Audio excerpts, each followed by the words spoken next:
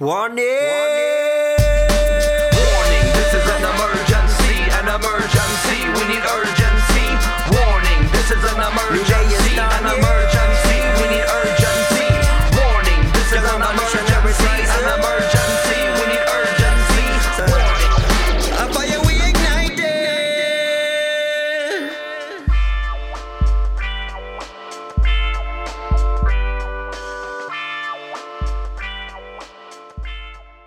Fanatsu is a podcast series that features discussions and interviews designed to help educate the Guam community, as well as the rest of the world, about the decolonization of the island and the possibilities should it become an independent nation. All right, guys, we're here at the first coffee shop combos for the Independence Task Force. I'm here with Miguel Bavacqua, professor at University of Guam, Becca Garrison, a USC PhD candidate, and BJ Bell, who became the de facto face of the coffee shop combos. So welcome, everybody. Hafa day, buenas. Buenas and hafa day, todos. Yeah, Todos hafa day. hujun. Buenas, This is cool. Situs Masi to Java Junction for giving us the space and allowing us to take over about half of. So we're pretty close to U.S. Navy levels of sort of land taking right now in this coffee shop. The difference is we will give it back when we don't need it anymore. So shortly before we started recording, we were talking about Brexit, and BJ, you were mentioning how Scotland chose to stay in the EU while England obviously is pulling out. So if we can start off where we left off on that'd be cool. I was shocked that Scotland had the opportunity to exit, but stayed in the UK after watching Braveheart so many times. And it was after doing some research, I found out that actually Scotland, if I'm not mistaken, they actually won their freedom, but a couple hundred years later, England needed an heir to the throne. So they offered the King of Scotland to come to England and be king of both countries. So it was long after the war had been done. And from that point, from that perspective, it seemed like a good way for Scotland to become and stay part of the UK through a generous offer instead of colonization. So those are all factors into how nations can work together or against each other. It kind of depends on the circumstances, which takes me back to the decolonization of Guam and how the whys and hows is just as important as yes or no, more so in fact. And this has a lot to do with educating ourselves and educating the public so we know what we're talking about. One of the main reasons I'm here is to understand it better so I don't seem hypocritical when I push for decolonization. I think on Guam a lot of times we don't think that if we're talking about decolonization, if we're talking about independence, we think first of all that only a few kind of radicals are thinking about that, and then no one else in the world is thinking about that. And it's not true. You just gotta, if my Facebook feed definitely makes me think like the world is in chaos and everybody and their second cousin and their second cousin's best friend are fighting for independence somewhere in the world. And it may be that I just know a lot of people that are activists and critical and want to remake the world in the name of justice, but it could also be that there are simply, when you look at a map of the world, colonizers, imperialists drew the lines on the map, and they tended not to ask the people around the world what they wanted. They tended to just kind of do whatever was convenient for them, and sometimes wars would move the lines this way or that. And so, in the climate that we live in today, where there's supposed to be this emphasis on human rights, on self-determination, it's not surprising then that you have all these people that are saying, you know what, you forgot about us. When the world was decolonizing in the 60s, we didn't get included in it, but we still want our shot. We still believe that we should have the right to self-determination, to control the basic parts of our life and our lands. And so Scotland is a very good example of that.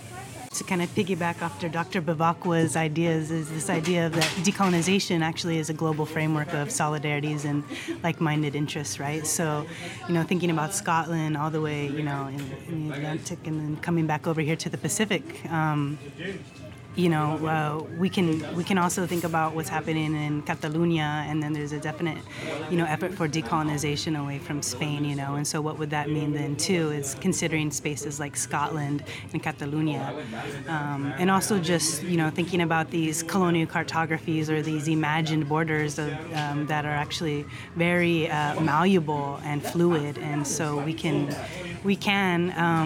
through our own volition, change those borders and change those ways of thinking as well. That was a great thing to hear, especially considering decolonization is not necessarily about Guam and U.S., it's about so many other places and factors, and it kind of transcends ethnicity. There have been Caucasians that have colonized other Caucasians, Africans and other African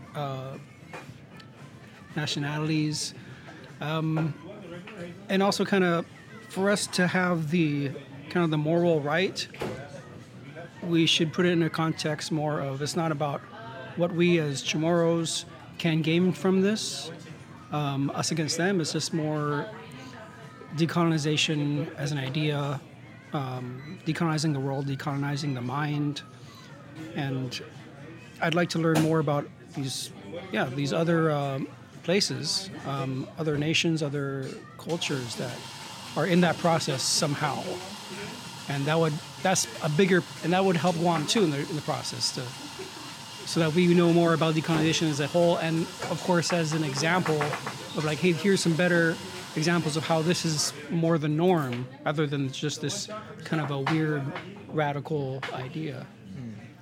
I think, can I add to that? No, I was just going to say, I think that's what's so powerful about the general meetings that the Independence Task Force is having, once a month, is that they are using different countries as examples to look at the ways in which people have gone through decolonization, and not just highlighting the positives, but also thinking about the negatives too. So an independent Guahan could actually draw from those positives and, kind of pick and choose the way in which people in Guahan want to actually see in independence.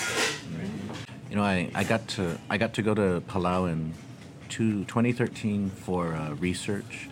I followed one of my friends, Yasukatsu Matsushima. He's an Okinawan professor who teaches in mainland Japan. And it was interesting because we went there to kind of see the way that Palau as a small island nation governs its affairs and what it's doing.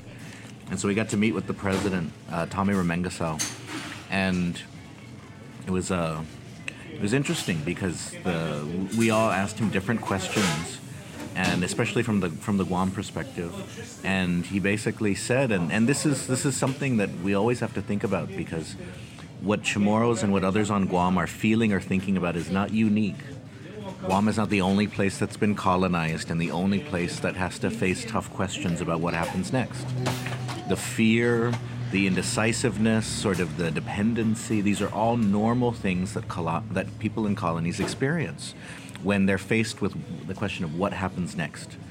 And so President Remengesau, who recently took some selfies with Leonardo DiCaprio, and our Leonardo, he's going to be in The Wolf of Wall Street too, probably, Tommy Remengesau. I'm kidding, I'm joking. Edit that out. And so, but it's kind of like Leonardo DiCaprio is not coming to Guam to take selfies with our governor. Who would we get? Who's like a real militaristic celebrity? Kid Rock maybe will come here and take selfies with our governor or something. But the issue though was that, like, as from an island nation smaller than Guam, where you would look at it, and from our perspective, you would say they have less than us. They have nothing. They've got even more coconuts than we do, and that's all they have, coconuts. It was like, what do you do? What is the value of independence? And he said, you should never trade away your sovereignty. You should never trade away your basic ability to determine what happens in your islands, because even if you make mistakes, they're your mistakes. But if you have success, it's your success too. Because if you live in a colony, your successes belong to your colonizer and your mistakes belong to you. And that's always the way it is. And we can see that here on Guam, the way that if something doesn't work, we blame ourselves. But if things are going great, then we praise America and what it's given us. And that's kind of what, at a very minimum, decolonization breaks that mindset so that you step into sort of the light of sovereignty and you say, you know what, from now on, it's going to be us. We're going to do this. We can still get help from others. We can still work with others. But there's not going to be any more games where I give myself up to somebody else and I say that I'm only here because of them and what they did. And so it was a very telling moment for me, because it's something that I was, that I believed, but it was nice to hear a head of state say that as well, and basically say that's what independence is. Your successes are yours, your mistakes are yours, and that weight, it shows you sort of the gravity, the importance of what independence means. Going back to what we were talking about earlier about how we can relate Guam's quest for self-determination to other countries, other peoples, I feel like there's this veneer that's been lifted with just this past year with Festpac and everything. I think it's helped people see that, there's a world just beyond Guam, and there's other people who share experiences and in fact would support our quest for self-determination. And I guess in relation to what you were saying too is, I forgot who was telling me this, but they were saying one of the delegates was like, why would you not want to be free? Or decolonization is something that's natural, and it's just a natural evolution of colonized societies. It is.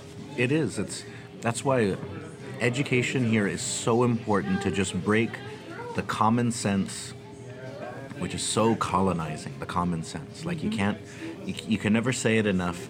How just sort of, in the absence of kind of real knowledge about your situation, you will just accept certain ideas which don't really make sense. It's like, why would you ever want to be in a situation where somebody has total control over you? Why would you ever want that? Even if it's nice and friendly total control. Like, throughout human history, people have struggled with that idea, and usually they don't want it because they realize that even if there's some short-term comforts involved, or you get some short-term help, in the long term, it's not a very human position to be in. It's not a very just position. It's you don't want to be in that position.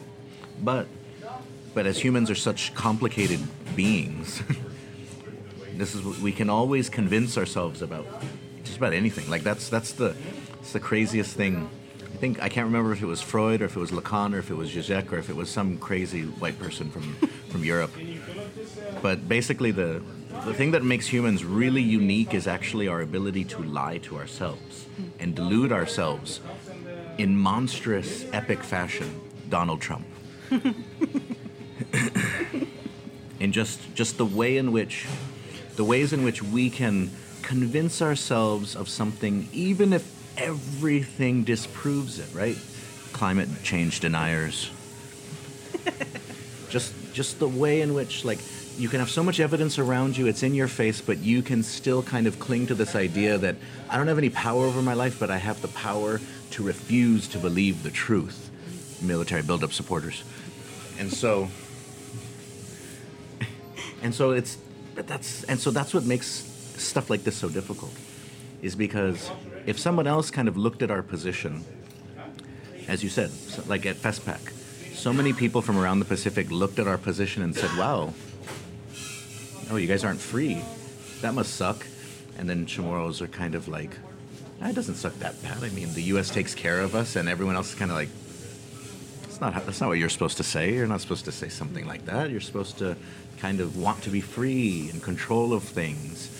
And so, but we just invest so much energy in trying to convince ourselves that we can't do any better than being the tip of Uncle Sam's spear.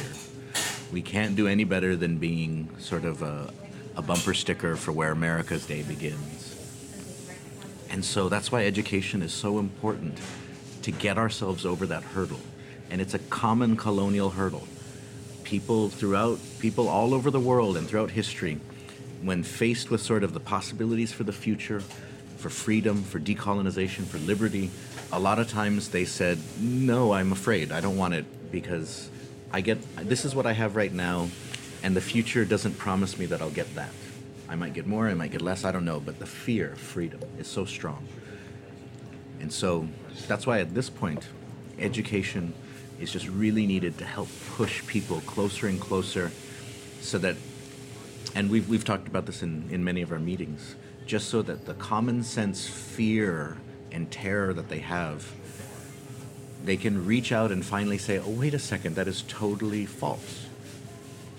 The next time your cousin who's kind of a jackass says to you, no, I want independence because independence means we wear grass skirts, you will educate him, and one day he'll realize, man, I used to say the dumbest things in the world.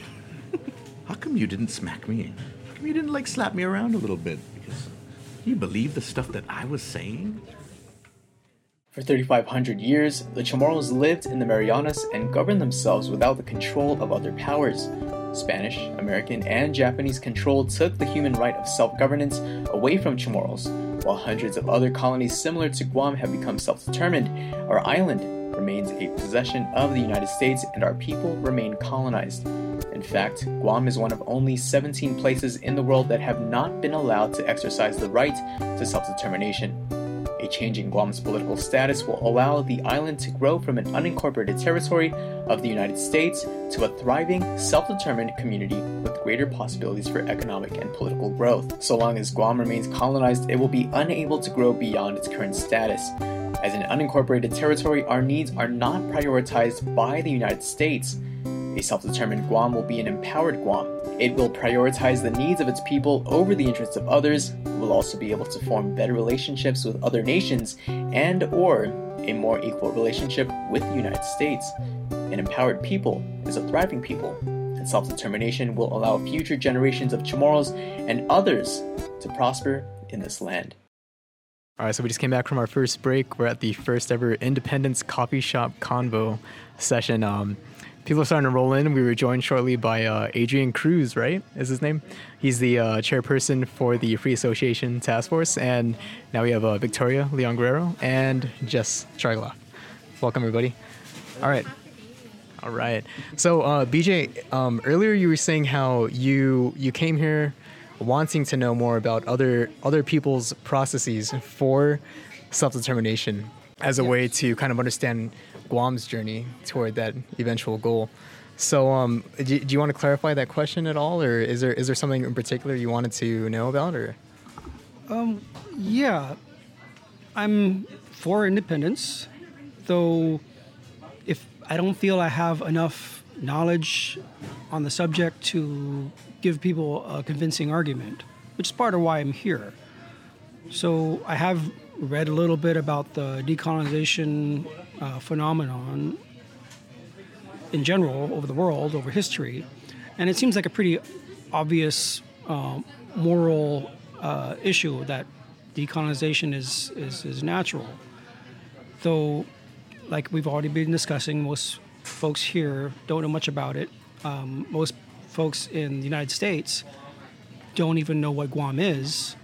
Though I think if they knew more about it, they would they'd be for, if not decolonization, at least equal voting rights. Because I've been in the States and people are like, oh, Guam, blah, blah, what is that? I explain to them and they're like, oh, okay.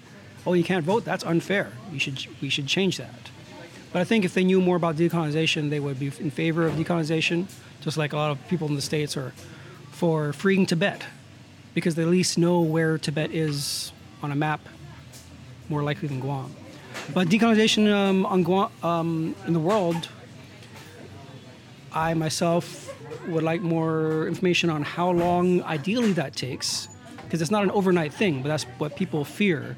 So they'll wake up one day and all the white people are gone and all us brownies will go hungry. And I'm a mix of both races, by the way, just so I'm kind of caught in the middle on that. But anyway, I think there should be more emphasis on how it's normally done from success stories of other countries, how long it takes, not just that it's a matter of years, not months, decades rather than minutes. So yeah, if there could be a little more talk about that, that'd be great. Sure. I mean, I think you raised a lot of really valid points and questions. So, I mean, of course, if we were to first, you kind of talked a little bit about the average American not knowing where Guam is. I think also another thing is that the average American doesn't realize that the U.S. is a colonizer and has colonies in the world. And so, and that is very, very serious in terms of the American identity, right? This idea of spreading democracy to the world, but then also controlling and having quote unquote possessions, right? Possessing other peoples, other nations, and preventing them from being free, right? And being able to democratically elect all their leaders, as you pointed out. And so, I think that is an interesting argument to be made in the U.S. is to really educate average Americans about the U.S.'s existing colonies. Here on Guam, I think also because we don't talk enough about this in our schools, and because we learn from an American framework, the same dilemma exists where our own people often struggle to grapple with this idea that they are colonized, right? And what does it look like? What does it mean to be colonized? And for Guam in particular, having been colonized for so long and being one of only 17 places that remain colonized in the world, this is a really arduous process, right? It's multifaceted, meaning that colonization seeps into every aspect of our lives and into our identity, right? So parts of our identity that we think are definites, right? This idea that a lot of people on Guam think that if we were to choose independence and the U.S. were to leave, another country would automatically come in. That's a regular fear that we hear. It's that we've owned this identity as a colony so much that we don't see ourselves ever just being left alone, right? And we haven't really, as a community, paid enough attention to how the rest of the world did decolonize, right? That over 80 places went through this process and chose independence and were successful in achieving independence. And these are places with very similar histories to us. That is the magic sort of answer, right? Is that it doesn't happen overnight, right? So you kind of touched on that in most of these places there were transition periods, right? And it really depended on the severity of the colonization, for lack of a better word. So in some cases, the dependency on their colonizer wasn't as great as we see here in Guam. And so, of course, the process towards independence could happen relatively quickly. In other places, and in the case of Guam, you would want to have a transition period that would last ideally anywhere from, we were saying it could be anywhere from 10 to 30 years, right? And the idea is that there would be this gradual way in which the island would assume power over the things that the U.S. currently controls, right? And assume autonomy. And that'll happen in phases. So because the United States signed the UN Charter, they agreed to a sacred trust, as described in the UN Charter, to ensure that the social, political, economic, and educational advancement of the people in the territory they were colonizing would always be protected, right? And so that stands even in the decolonization process. So what that means is that the U.S. has an obligation to its territory to ensure that before its ultimate departure, that there's stability in these areas, right? It also has an obligation to respect the culture and the unique identity of the people, right? And to understand that if the people choose independence, the U.S. has to respect that. So that is written into the UN Charter that unlike, free association or statehood, in which Guam would basically have to ask Congress if they would want to be freely associated with us or if they would want to make us a state. In the case of independence, if Guam chooses independence, the United States would have to respect that desire, at least according to the international community and international law.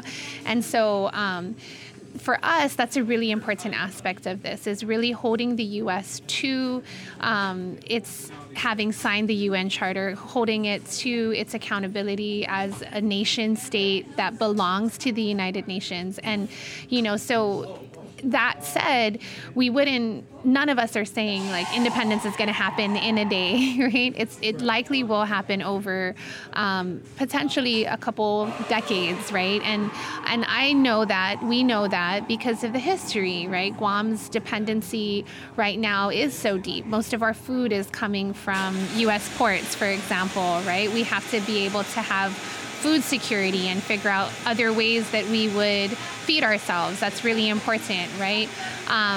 And then there are other things that are really exciting about that as well. This idea that a lot of our limitations in terms of how we feed ourselves have to do with this dependency, right? Only getting food from U.S. ports limits us economically.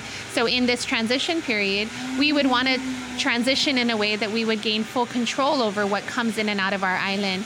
And that would allow us to gain full benefit from that. So right now, I was talking with a UN expert, Dr. Carlisle Corbin, and he was saying a really important way to look at it is that people forget that Guam has actually a lot of deficits because of our colonial status. So meaning that there are a lot of taxes and fees that come through the island that we don't see or that we don't benefit from because the U.S. does. So in terms of, taxes on airplanes that come in and out of the island, or visitors that come in and out of island, or goods that come in through the port.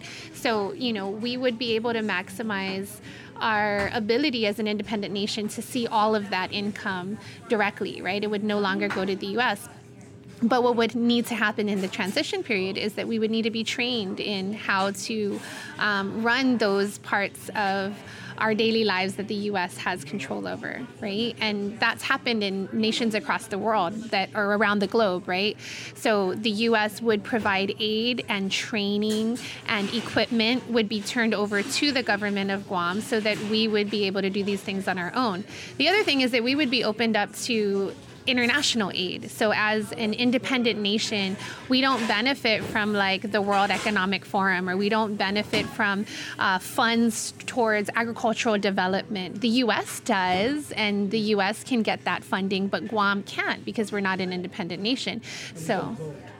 Well, and we don't vote, exactly. So, I think a lot of people think like, them leaving just means immediate mayhem and that we're going to be poor. But in fact, it actually will open us up to all of these other economic opportunities, both from financial aid from the U.S. as part of their obligation as our former colonizer, but also from international aid, right? And, it's really important to understand that right now, the economic powerhouses in the world are located in the Asian Pacific region. And the only reason Guam is not benefiting from that is because of our relationship with the U.S. And that's very important for us to know and understand. And we see that with the Philippines. President Duterte is saying, there is no benefit for me to continue to be a subject of the United States or to be at the whim of the United States when economically my neighbors can offer me more. And so, I think for Guam, really paying attention to what's happening there, outside of just the American media's sort of filtering of what's happening in the Philippines, but listening to what he's saying. And it really is important for us to think about in terms of our own quest for independence. What are we missing out on, right? We always think about what are we going to lose? Well, what are we missing out on, and how can we achieve that? There's a big irony I feel last several years where discussion of decolonization, whether it's particularly for independence, it seems very, what's the word, traitorous, what's the word? Like you're being a traitor. Unpatriotic to the United States. Yet we, despite not knowing much about colonization, it's absent from the basic education system, we were certainly instructed in American history. And America is a relatively new country that was founded on an actual revolution. They were a colony just a couple hundred years ago. And we learned all about the injustices of the dual standards and limited rights of the colonial subjects, and how the American Revolution, a bloody revolution, was in the end justified. And those unpatriotic and leaders who said no to the king because they won the war, they're the heroes of the new country. So I try to remind people of that and think of it in that sense when it comes to Guam becoming its own country, not through war, but just through reason and through talk, and because it's the natural state. I think we could learn a little bit more about that as far as colonization from a former colony. Yes. It's great that you bring that up, because too often, as you said, people are afraid to think about decolonization or independence in particular because of not wanting to appear to be anti-American or not wanting to appear to be unpatriotic. But there's so many different ways to approach that, though, because first of all, what does it mean to be patriotic if you are from a colony? Like, no matter how many sort of pairs of red, white, and blue underwear you put on, Guam is still a colony. There's just no way around that. And so if you take it to that point, why would you be patriotic if you are in a colony? Do you do it because you hope that you're going to get more out of the United States if we prove our loyalty to them? But if you're an unincorporated territory, a possession, you exist to be used, you exist to be owned. It doesn't matter how patriotic the spear is to the warrior. The warrior can throw the spear away and do whatever it wants. It can use the spear to pick lemai. It can use the spear to kill its enemies. It can use the spear to pick its butt. Like, the spear exists to serve the warrior. And so we have to think, if we are in a colony, an unincorporated territory, what is the value of being patriotic? But that's a conversation that most people cannot have. They don't want to think about, because then basically the huge castle that we've created to pretend that we are a part of the United States, that we are just like any other corner of the United States, that we're simply a browner Bakersfield, California, or something like that, that it falls apart. But your reference to the American Revolution is very important, because all of the things that we experience now, they experienced then. All the rhetoric that we use now is in many ways similar to there. When we talk about the Jones Act, the forefathers of the United States talked about certain mercantilist policies which were constraining the U.S.'s ability to trade with its neighbors. Basically, the American colonies said, we want to trade with other countries and with other colonies in the region. Britain said no. And so you can see then the similarities with what Victoria was saying about the Philippines and what we have here, is that there's these policies that serve the colonizer, they don't serve us. But then even in terms of people being undecided or being afraid, historians often quote that in the American Revolution, only 1/3 of the people supported the revolution. And 1/3 of them were against it, and 1/3 were in the middle, didn't know which side to go on. And you can see similar things here, is that people are afraid, they don't know which way to go. Some people say, let's become a state. Some people say, no, let's fight for our freedom. And it's sort of the same thing. It's not like, so we're not in any sort of uniquely colonized position or we're not in some position where we cannot be independent because we're so small, because we've been colonized for so long. Like, none of those things apply to us. And so I think also, because I've heard what you're saying a lot. People think that, like, aren't we offending the United States by wanting to decolonize? And so I always remind them that it was the United States that listed Guam as a non-self-governing territory in the UN. It was shame to do that. Like, they were like, no, you have colonies too, you need to list them. And when they were told that they needed to, they listed Guam. That's one thing. They acknowledged that Guam is a colony by doing that. And even more recently, I mean, just this year, the United States gave $300,000 to the government of Guam to educate our community about our political status options. So the U.S. is still, at least in that small way, because it is relatively small in terms of the amount, and it was the first time in a very long time that they've given any aid towards this. But in doing that, they also upkept their obligation to contribute to the research and education about decolonization in order to move it forward. And that was just this year. So, when people think that we're offending the U.S., that's an easy response, that the U.S. acknowledges that Guam is a colony and it acknowledges its obligation to the decolonization of the island. Sometimes people will say, well, what about my grandparents who survived the war? Don't I owe it to them to be American, to be grateful to the United States for saving them from the Japanese, right? Sometimes people go as far as saying, well, what would you have rather had, the U.S. or Japan? And we always exist, like I said earlier, in this weird dichotomy of... Being a colony of someone. Exactly.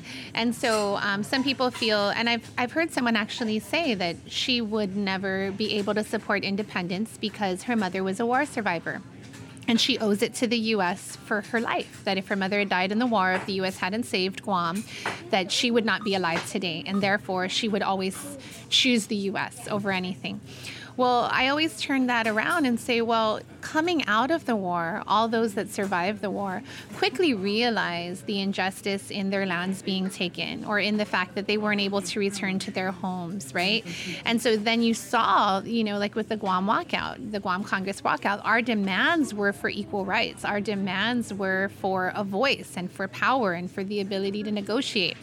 At the time, to get that was to request U.S. citizenship because they were operating within the framework of American values, right? So they were like, at the very least, you should be giving us American values. Well, now, over 70 years later, we have to ask ourselves, did we achieve the things that our war-surviving ancestors asked for? And we haven't. We still haven't been given an equal voice. We still don't have all of the promises of America.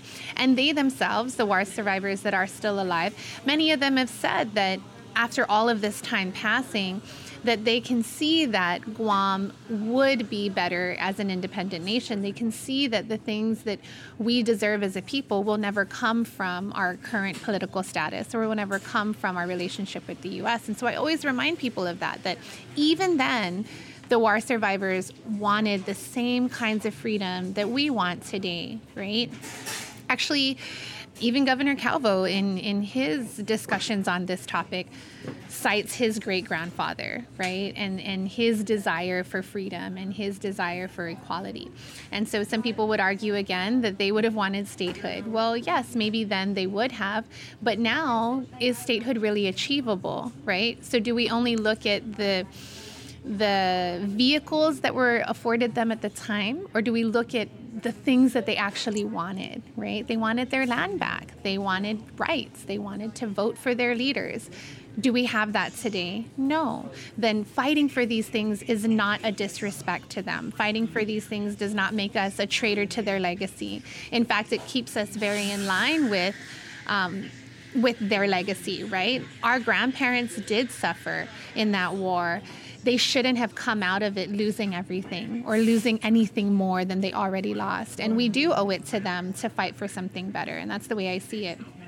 Or, you get the other thing of my relatives are in the military. I can't fight for independence because they're there fighting for America, right? Or I have a family member that died in a war fighting for America. Well, when you talk to a lot of soldiers, they actually are fighting for Guam first, right? And a lot of soldiers themselves will say that they went to fight for these freedoms at war, but they know that their people aren't given the same freedom here, right? Their parents, for example, can't choose their commander-in-chief. They give that example regularly. So, again, we have to ask ourselves, well, who were they really fighting for? Likely a lot of the motivation for why people join the military today is to support their family. If they really need better options to support their family, then why can't we explore how to provide that in an independent Guam that keeps them home, protecting their island shores instead of in a war where they could die and never see their family again? So those are some of the ways I approach this this fear, because it's real. People really do feel like, even talking about or thinking about independence is unloyal or ungrateful. Yeah. Thank you. You're welcome.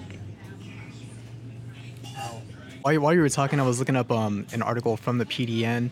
I think just yesterday they posted an article about how South Korea and the U.S. are sending a joint message to North Korea. Is it disconcerting at all? even with all the progress that independence and the decolonization movement has made, with the media, is there any concern with the media and how there's still this rampant militarization and just how there's this continued mindset and a continuation of the same old things we've been exposed to? Absolutely. I mean, I think that, and we tried to do some of this recently because there were a lot of questions about, well, how would an independent Guam respond to a threat from North Korea? And we were like, well, would we be a threat to North Korea if we were an independent Guam? We have to break down, why does the threat exist to begin with? Well, North Korea and China in particular see the U.S.'s presence on Guam as an aggressive presence, right? As something directed at them. And that is why their guns are pointed at us, right? Or they have bombs called the Guam Killer. It's solely because of the U.S.'s presence here. So it's absolutely disconcerting to know that, there's this big show of U.S. military might along with South Korea and continuing this idea that somehow that makes us safer, right? And anytime that the media covers the U.S.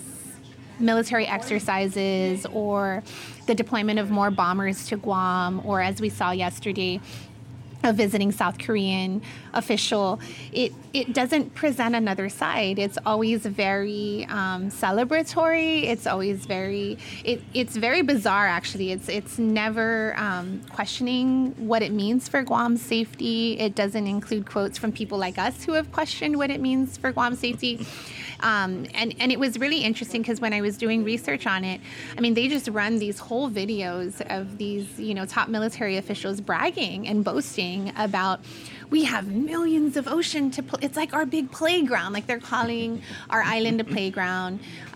They're being very blunt about Guam's role as solely a place to test their weapons and a place to engage in this really aggressive relationship with our neighbors. And so I think that's an important question to constantly ask ourselves, right? Are we really safe being predominantly the host of U.S. military bases in this changing world that we live in, right?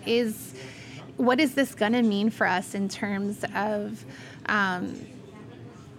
what kind of island we're leaving for our children, right? So in almost every single interview I've done with a war survivor, and I've done dozens of interviews with war survivors, they almost always end what they're saying with, I just wish that this will never happen to my children, right? Or they say that I don't ever want you or my children or my grandchildren to experience what I experienced, right? And so if they feel that way, then why are we positioning ourselves to be the first point of attack, right? If the world were to enter a third world war, we can count on Guam being one of the first places attacked. And we can count on it being much worse than when we were attacked on the same day as Pearl Harbor, because we're dealing with different kinds of warfare. We're dealing with different kinds of weapons. Now, it would be complete annihilation for our small island. And for the U.S., it would position itself in a way that we're far away and we're small enough that it would enter them into a war, but they wouldn't feel the loss like we would, and that's really scary. And yeah. That's one of the reasons why decolonization and in particular independence is so important, because here on Guam, our society is structured so that we don't take care of our interests. We instead prioritize the interests of somebody else who we feel gives us the means for life, safety, all of those sorts of things, stability. And so in terms of defense, it's just one of those basic things that there's threats everywhere, but you should have the ability to choose the threats, the risks that you want to face. But because we're a possession of the United States, tip of the spear, we have to basically live with all of these threats around us that we don't have any control over. We don't get to basically put our own voice out there and say, you know what, we don't, in the name of our ancestors who survived World War II and those who died, we don't want to build up this area. We would like for this to be the Switzerland of Micronesia and Pacific, and we think peace is fantastic because that's what we have learned from our culture and from our elders. We don't get to do anything like that. Instead, we kind of have to accept the sharpening of the colonizer's spear tip. And so by pushing for this, though, by pushing for independence, pushing for decolonization, we get to choose. We get to basically say, this is our interest. We will ally ourselves with this country because we think this is important to us, or we will ally ourselves with these countries or no countries. We will try to be friends with everybody, because our experience should not be our experience. It's very funny because people always bring out our World War II experience and say that's the reason why we should do whatever the United States wants, because they'll always protect us. But then the World War II experience doesn't actually show us that the United States will always protect us. Not at all. And in fact, the post-World War II experience shows that the United States will eagerly use us as a buffer. And all of the sort of strategic analysis says that Guam's value to the United States is that if there's ever a conflict on this side of the world, it will hit Guam and nowhere past Guam. So if the U.S. decides to go to war with China over Taiwan, everybody says that Guam will get hit. But no analyst really says that China would ever want it to become a wider war where they would actually try to strike the United States. But in the Chinese analysis, you could hit Guam and you could contain the conflict here and you could push back the U.S. without leading to the U.S. striking you necessarily.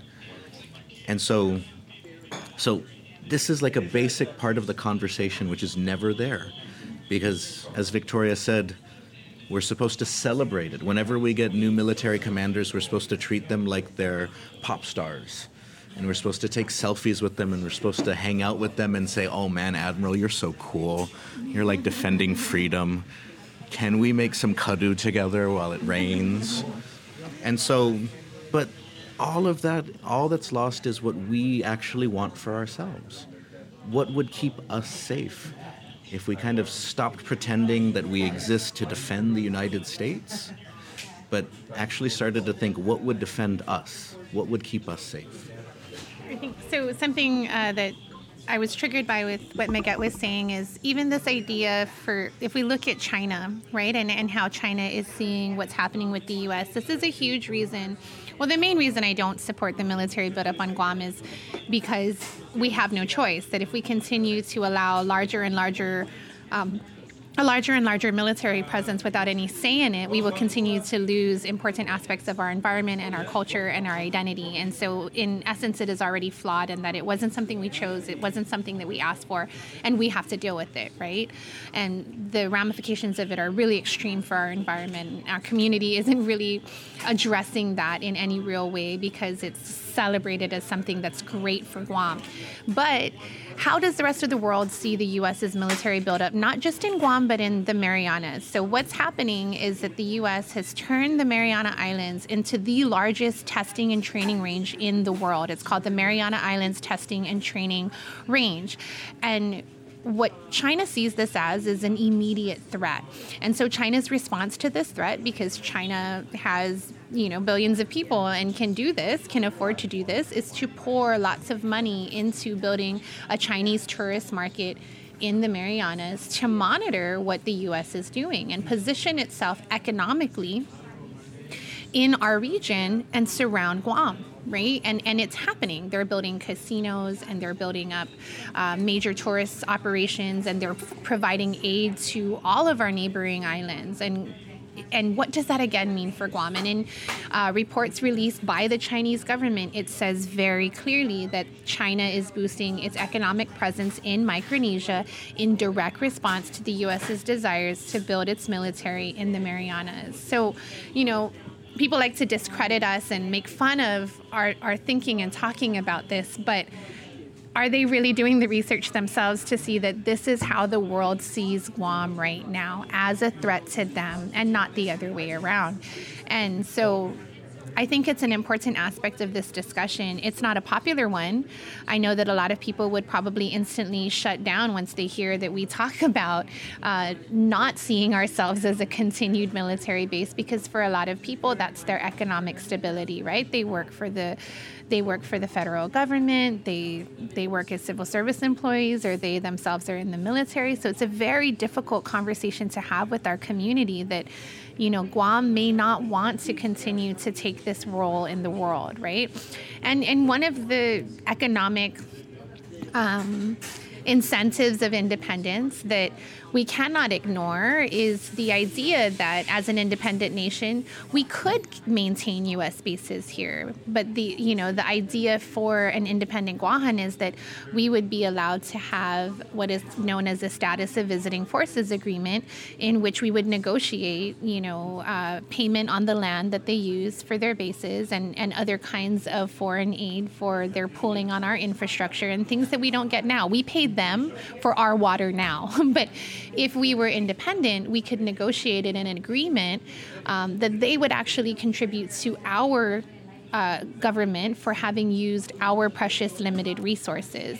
So, in my heart of hearts, I don't want my children to live in a militarized Guam. Am I the norm on this island? Absolutely not. And I'm very open and aware of the fact that for most people, they would feel safer supporting an independent Guam knowing that it had U.S. military bases. So whether or not an independent Guam hosted U.S. military bases would be up to the community. What we're saying is that if our community chooses to continue to host military bases, then as an independent nation, we would get more out of it. And that is also a benefit of this situation. But we would, of course, caution our community to think through, well, what does that mean in terms of our safety and security?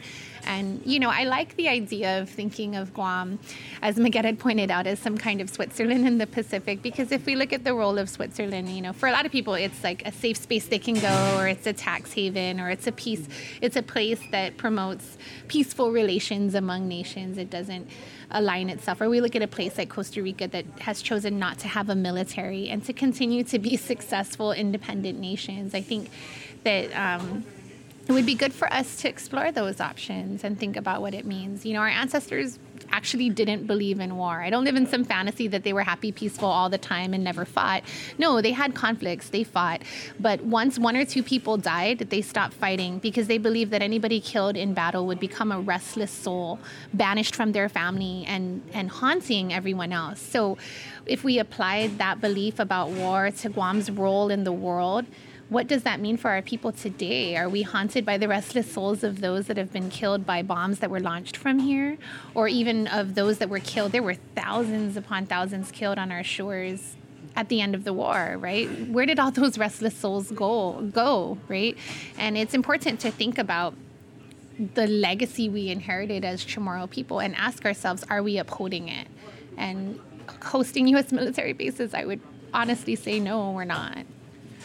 We're talking about spirits, and I think it might be kind of helpful to sort of invoke metaphysics on some point, and just the idea that so many minds now are coming together and even just thinking about an independent future for Guam is super important. I mean, where are these thoughts going? Are they?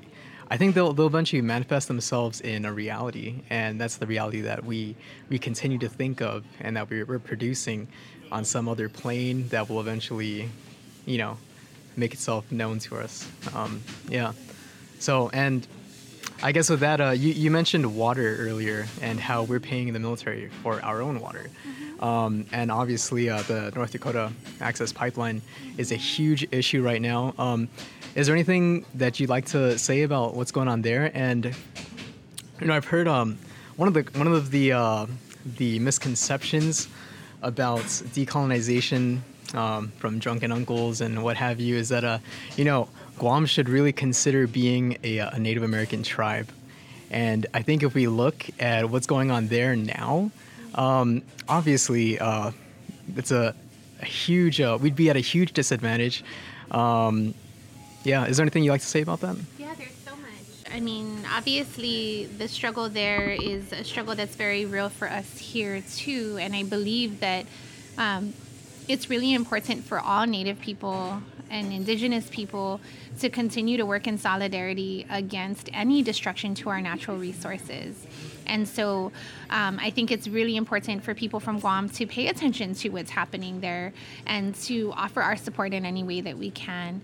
And if we take a look at the treatment of Native peoples throughout the United States, it's really, really sad, actually, right? You're looking at almost an entire annihilation of people and their identity of many tribes, right?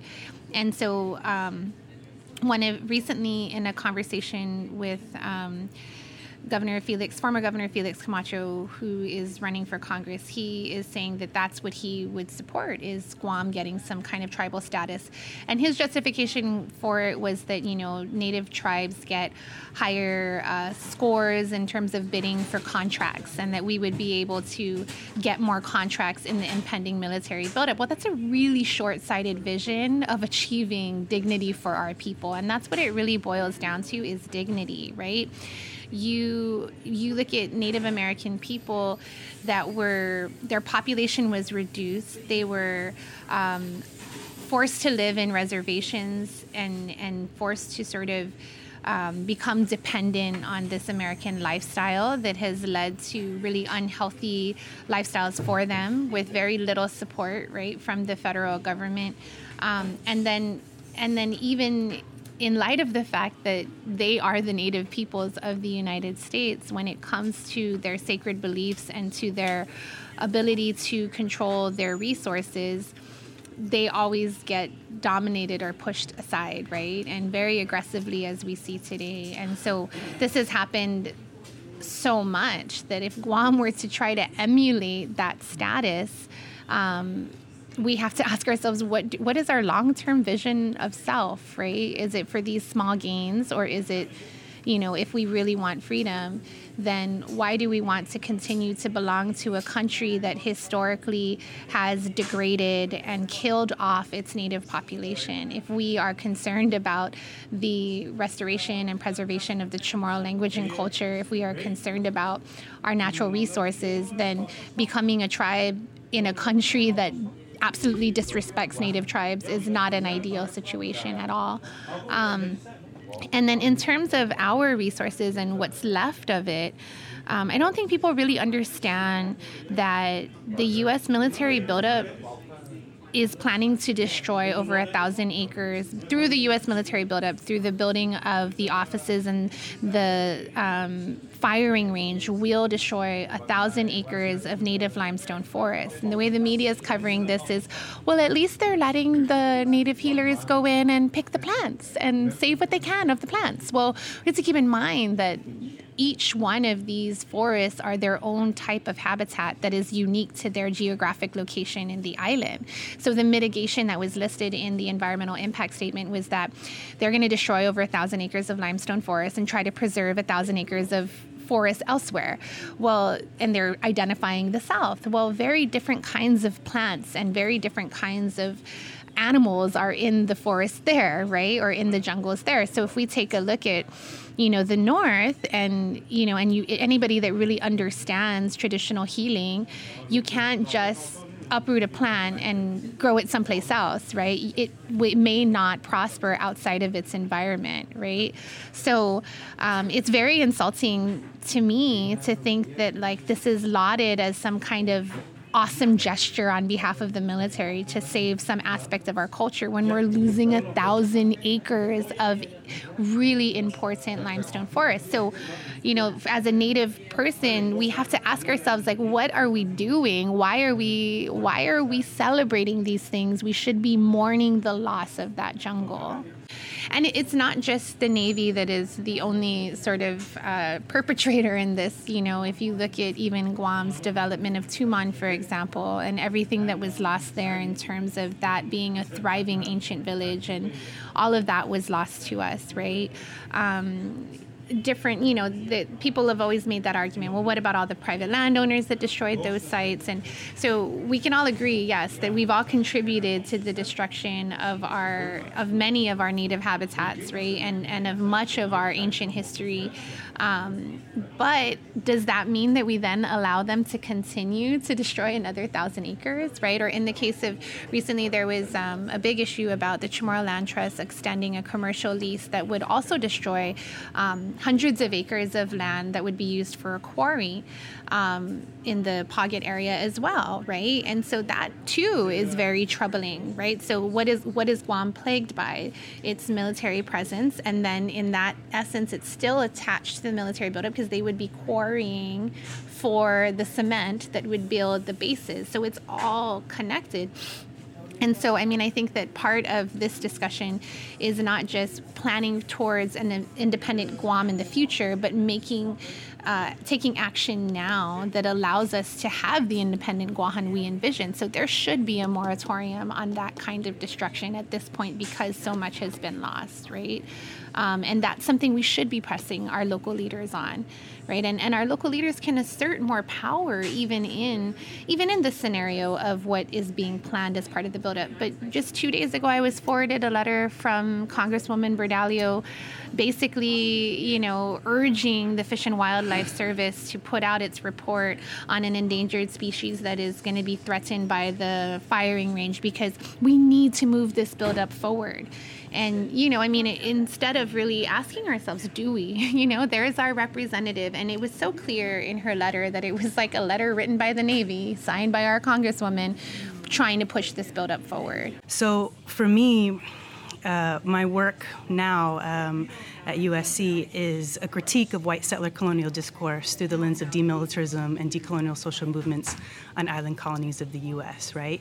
So really beginning to think about what it means for us to push back on this idea that there is no other histories that think about these relational experiences of militarism. So I really build from the work of Kanaka Maoli scholar Ku'ualoha Ho'omanawanui and her theorizations of Kuleana consciousness. And in Native Hawaiian, Kuleana means responsibility. It has many different meanings, but it's in the contemporary moment utilized to understand responsibility. So I look at that and I'm trying to build on that and think about the term settler responsibility and what that means for white settlers or white social spaces, socialities to begin, to really think about what would it actually look like if settlers were to take responsibility for the violent colonial conquests that have actually led to their positions of privilege in the contemporary moment, right? And so for me, I think it's very important as a settler to step back and listen and really educate myself about what that means and be of service to for now the Chamorro community in any way that is that they see fit, right? So it's also coming to grips and thinking about having these conversations with settlers also to actually think about their own positionalities as settlers, because so oftentimes we're not taught, like you guys are talking about the different processes of education, right? So much of what we're taught in history also is also the product of a colonial education, right? I understand here in Guam and Hawaii and Puerto Rico and Vieques particularly, thinking about how education works out here through imposition and how so much of what you're taught about history is through the lens of whiteness and U.S. historical narratives, right? Whereas in California, where I grew up, we were taught by omission. So the colonial education works almost in its opposites, right? We weren't taught about a damn thing about what was happening here in the islands, how there's been any resistance to it at all, right? So that's really where I'm at in my work right now, is thinking about these relational experiences of militarism, but also opposition to it, and really a reflexive gesture to understand what is my own responsibility as a white person doing work within these communities, and how I can really push forward a framework that gets other settlers to begin to think of a more holistic understanding of history and their own responsibilities to those types of frameworks as well. When we talk about self-determination here on Guam and the plebiscite, we try to remind people that it's not about race.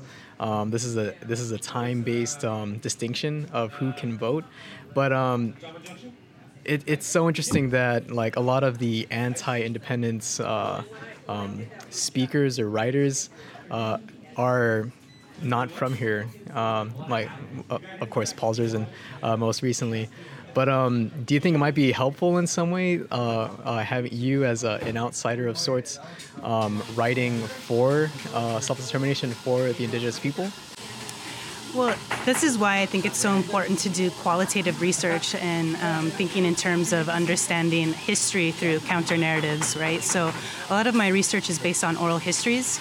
So the beginning of my project began as a comparative looking to stop the bombing practices and military training in Koholave, Hawaii, compared to Vieques, Puerto Rico, right? And so when you begin to understand really the ways in which certain specific histories are withheld from you, especially growing up in the continent, what's now considered the United States. It's imperative that we begin to really critique these histories, because so much of the way that we learn history is through the lens of whiteness, through a dominant narrative that is controlled by hegemony, right? By people in positions of power who've traditionally been white folks, right? So I am, I'm still coming into my own comfort levels in taking in this type of role, but it's also very important for settlers who are living atop indigenous lands, in this case Chamorro lands, to have these types of conversations, because there can be there's complete misunderstandings in the paradigms that we're even coming to this work, or understanding geography or understanding history, because we've been taught these different histories and geographies through very specific lenses, right? So, I'm here to support in any way that is deemed necessary by the Independence Task Force. All right, Jess, you're not getting off scot-free just yet, man. I know you expressed some interest last night in our discussion over the differences between free association and independence, and I know at the GCC forum, it did kind of seem like there was a lot of overlap. Could you elaborate on your concerns, and hopefully one of our representatives here can answer those. Yeah, I guess the differences between independence and free association to me, or first maybe we should talk about the similarities. I think under both of the statuses we could negotiate identical international contracts between the both of them, but it's as it happens is what usually happens with free association is that the bigger nation tends to overlap on the sovereignty of the smaller ones. As in the case of Palau or the FSM, in which in those cases. So. But I think the main difference is that, I guess under UN law, the U.S. would be obligated to honor a vote of independence if Guam chooses, as opposed to if we voted for free association, they could choose not to act on that. They won't have to agree to any terms with us and just keep us at the status quo in that situation. But I wanted to talk a little bit about what Victoria was talking about regarding tribal status. And I think the circumstances of the indigenous people in America and the indigenous people on Guam are like really different. Whereas the indigenous people in America are limited to reservations, and any other borders of their nations are like kind of blurry in America. On Guam, our borders are clear, it's the whole island. That's our reservation, and that's what we want. From Ritidian to Maritso and Hagutnya to Pagat. And it stumps me when people talk about tribal status, like limiting our potential to those things. Like I would think that we would be more like entitled to the whole island, have a sense of entitlement, a sense of responsibility to take care of the whole island. And I think it goes back to what you're talking earlier about patriotism, and how building a nationhood on Guam, a Chamorro nationhood, is thwarted by our feelings of patriotism with the United States. We already have a intertwined nationhood with the United States. So how are we going to build a nationhood amongst Chamorros? And I think it's starting to happen now. I think it starts with the realization of history, and just realizing what has happened to us in the past will, make us want to build a Chamorro nationhood. And I think it's happening now with Chamorro studies. A lot of people go into it without any knowledge of what has happened in our histories and come out of it selfless and only caring about what happens with Chamorros, Chamorro identities and Chamorro culture and Chamorro agency, really. And I think that's going to play a big role in winning an independence vote. But the other part of it, I think, is also, too, people want to hear a plan for independence, maybe a specific plan.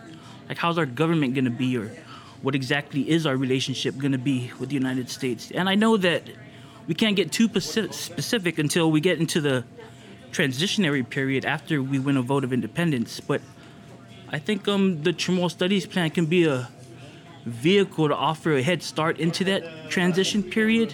I think it's happening already now, but I think more can be done, like maybe implementing a constitution writing class, something like that, or maybe a diplomatic training class, something like that, like what Mr. Corbin suggested. And I think that we can, I think we can do a lot with Chamorro Studies with students who are already becoming selfless about, independent Guam.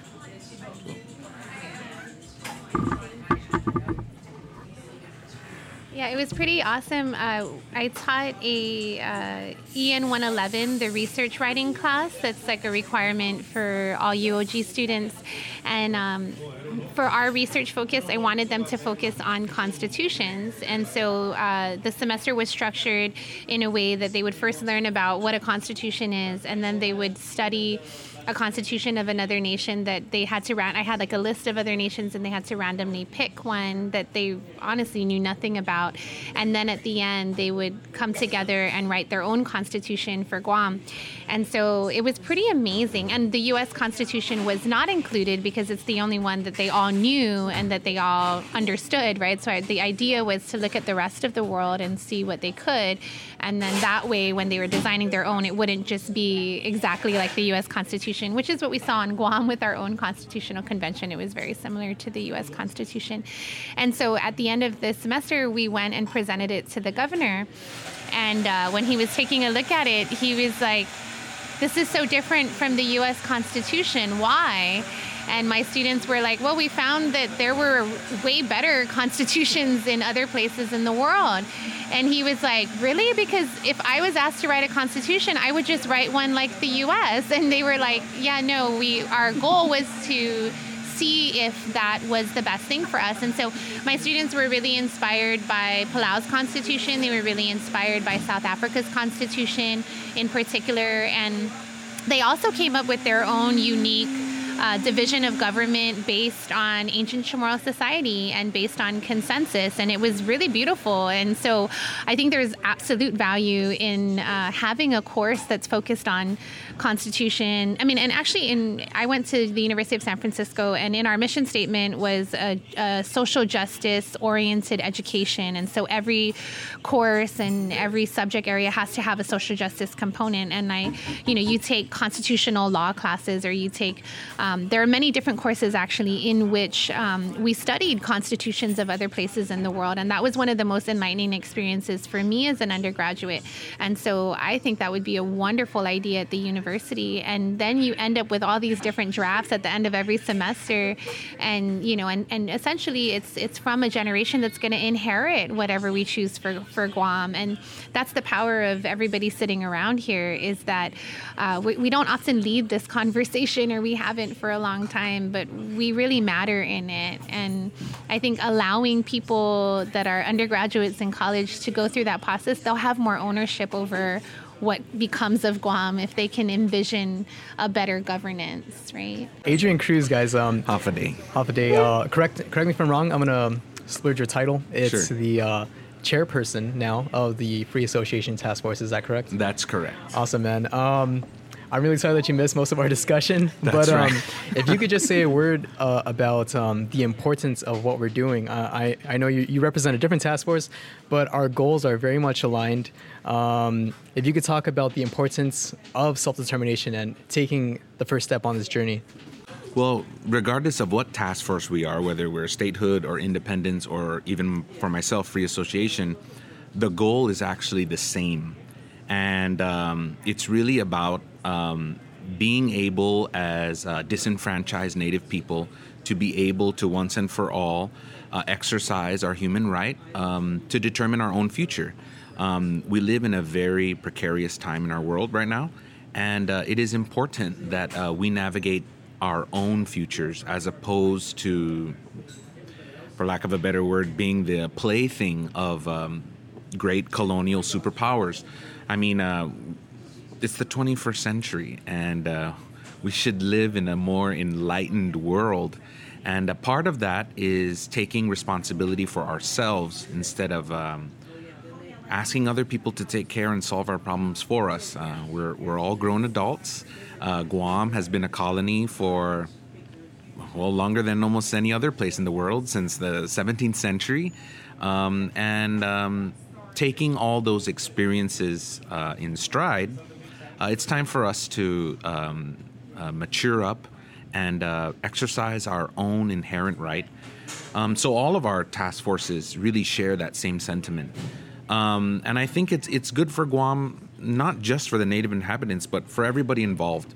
Because as we know, it seems like we see on the PDN and other news sources that there's more and more tourists coming, and they're always ranting and raving about how great it is because we're filling out max capacity in our hotel rooms. But the reality for everybody else living on Guam is that things either seem the same or a little bit even worse. And our financial situation is kind of precarious right now.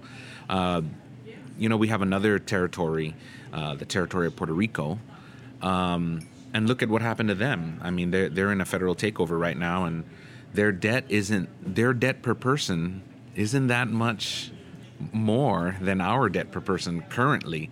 And so how are we going to feel if, we already have a federal takeover of our trash system, and that's just such a basic thing. And if we look around us, did that solve our trash problem? No. I mean, there's trash everywhere.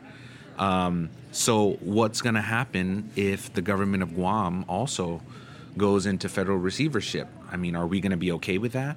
Are we going to be okay with others deciding what is going to be priority or part and parcel of what belongs to us?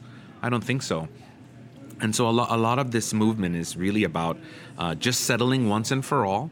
And at whatever table we sit, we would at least like our fair place. We would like a seat at the table, not waiting for marching orders. So that's it.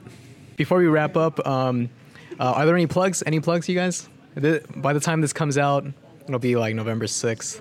Anything coming up in the next week or two? Okay.